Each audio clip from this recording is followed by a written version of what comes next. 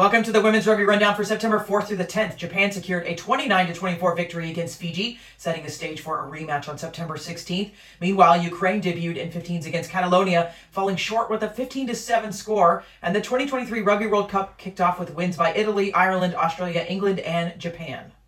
The Black Ferns, England and Canada announced their training squads for the WXV, with England and Canada scheduled to clash on September 23rd and 30th. The Barbarians unveiled their roster for a two-match series against South Africa and Munster on the same dates. Auckland claimed their first Farrah Palmer Cup Premiership title since 2015 with a thrilling 39-27 victory over Canterbury, while Northland secured promotion to the Premiership by defeating Manawatu 32-29 in the Championship. Watsonian leads Scotland's Premiership undefeated, and Obra and Llandaff North top Wales Admiral National League Premiership in Round 2. In WPL Round 12, Berkeley, Grey Wolves, and New York emerged victorious, setting up semifinals on October 7th with the same teams. Read everything at yscrugby.com and become a supporter on Patreon.